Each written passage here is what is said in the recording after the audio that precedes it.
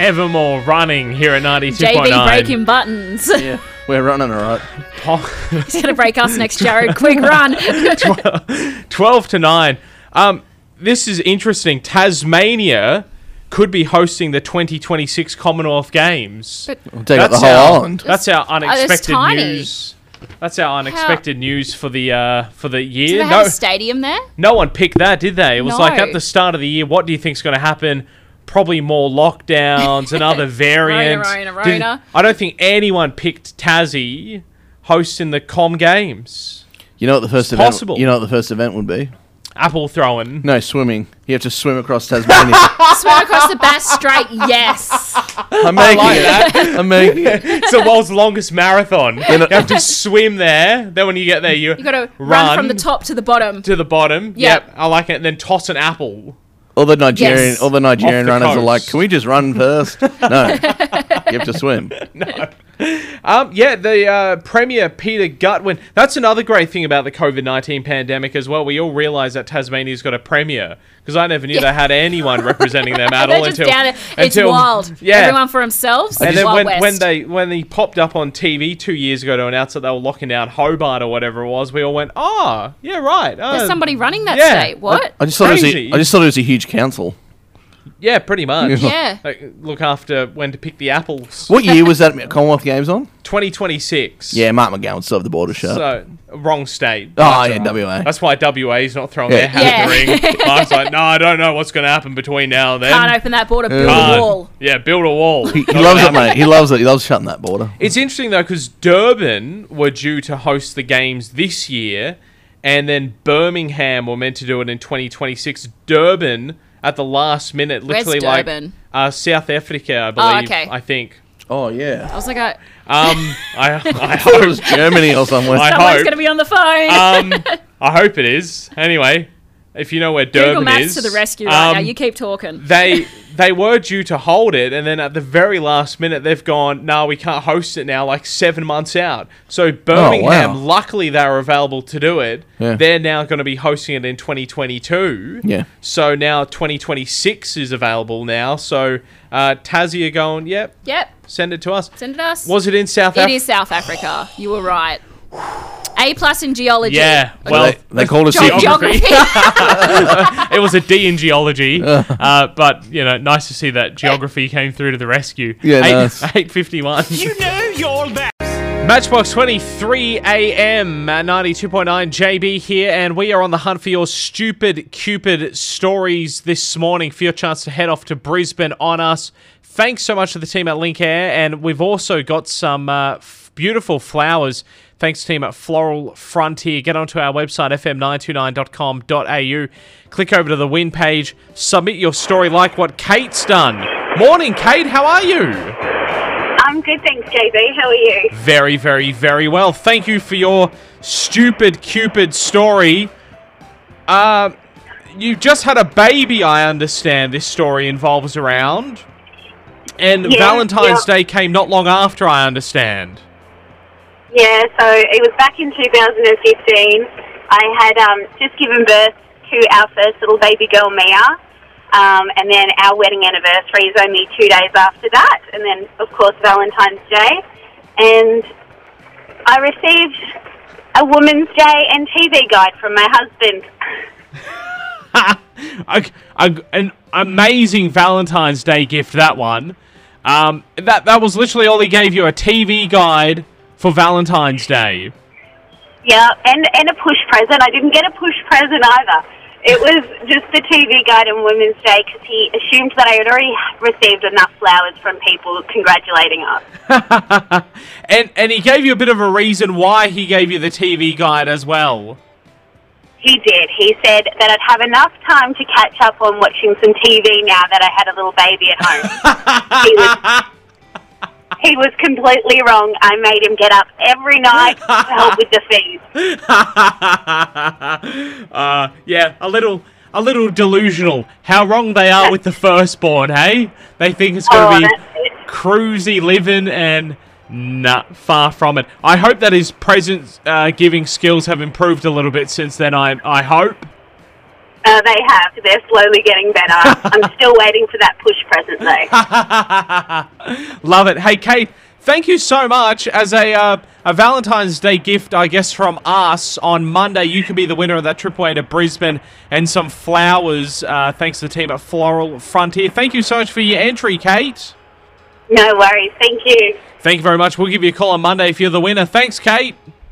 Thanks. Bye. Cheers. Kate there with her Stupid Cupid story, and you can be like Kate and submit one now at fm929.com.au. And on Monday, you could be the winner thanks to Link Airways, now flying direct between Tamworth and Brisbane. You can book online, linkair.com.au. And also thanks to the team at Floral Frontier. Check them out on Facebook and Instagram. Ed Sheeran and Shivers at 8:41 here at 92.9 JB for breakfast. Thanks, Country Autos. We're another winner in our Instagram pick of the week this week. We're looking for plants. Amy loves this. She just sits there all afternoon scrolling through them all. This is what I've done every afternoon this week, looking at all these plants. It's a tough job. A lot of them you don't own? Or you've got most of them? I A lot of them I know what they are. There's a couple there I'm like, oh, I don't know what that is. Yeah, curious. Exotic. Exotic. I know the theme for next week. What? Just take a photo of your BSB and account number. Oh, great. Oh, great photo of your BSB and account number there. Oh, my gosh, Jared. No, we won't be doing that, Jared, but thanks for the suggestion. What do you mean I'm on the show? No, I don't. I've lost the post. Where did it go? There's one of my unicorn plants in here. Not an actual unicorn. Not our unicorn plant face not our down one. There. Now you said is an expensive plant. Yes, it's a Thai constellation. Thai constellation. Ash, I'm still waiting for my cutting. A Thai constellation sounds like something you'd find up at the Tamworth Astronomy Centre. It does. Not at the Botanic Gardens over the road from the Astronomy Centre. People probably steal it. Maybe they got confused where they were when they were naming it. Maybe. What's an expensive plant? What? So they're rare plants. Ah, okay. Yeah, they're very hard to get a hold of. Yeah. Although the Thai constellations are sort of becoming more available, so they probably will come down in price. There you go. Plant tips. $80, $90? Is that an expensive plant? 100? 300. Holy. There are plants out there. There's a Monstera addisonii variegata. $1,000. $1,000 for a cutting. Wow. Yeah. Cutting, just cut it yourself. Walk away. Save yourself $1,000. That is remarkable. Did I just blow your mind with plant facts? There's there's lots of expensive plants. Wow. Oh. That is correct. We got a new segment as well. Is it a Harry Potter spell or a plant? We'll play that next week. We'll need your help with that one.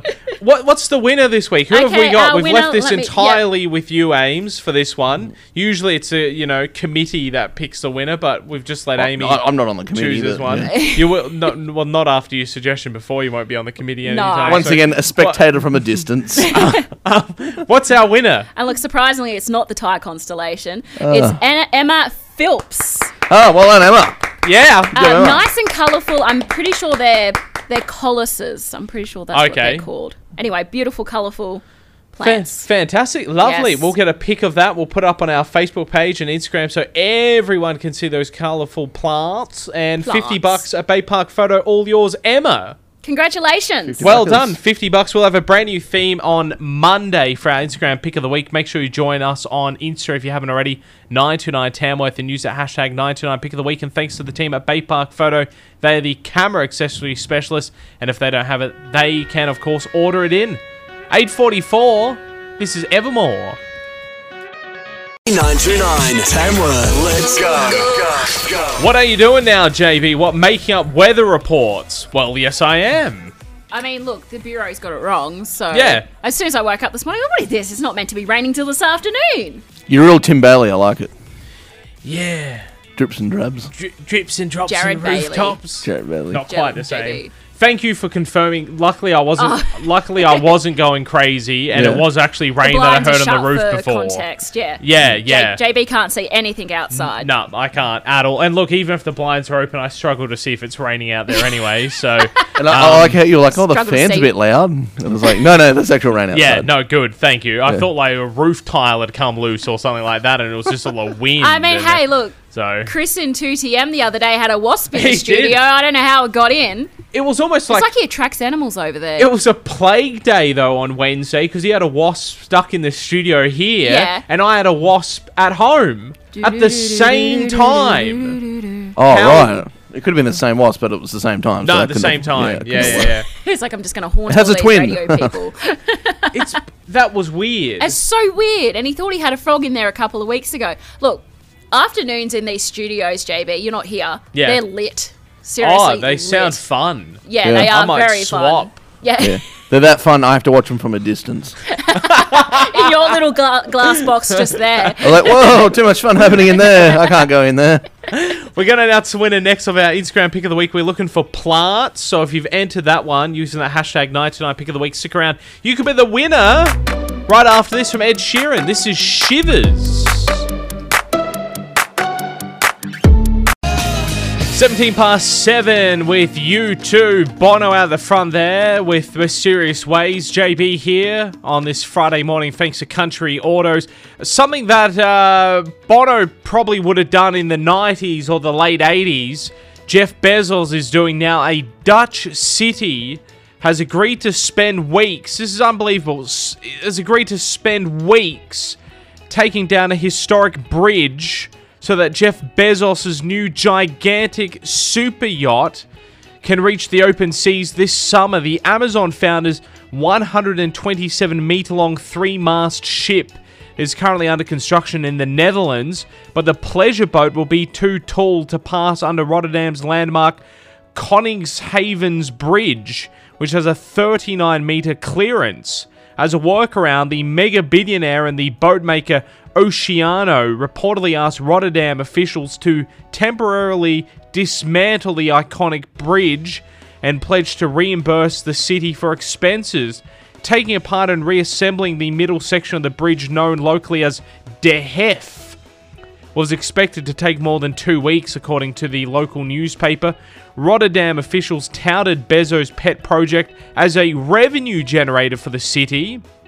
The project leader Marcel Woolravens reportedly said, from an economic perspective and for maintaining employment, the municipality considers this a very important project. In addition, Rotterdam has also been declared the maritime capital of Europe. Shipbuilding and activity within that sector are therefore an important pillar of the city.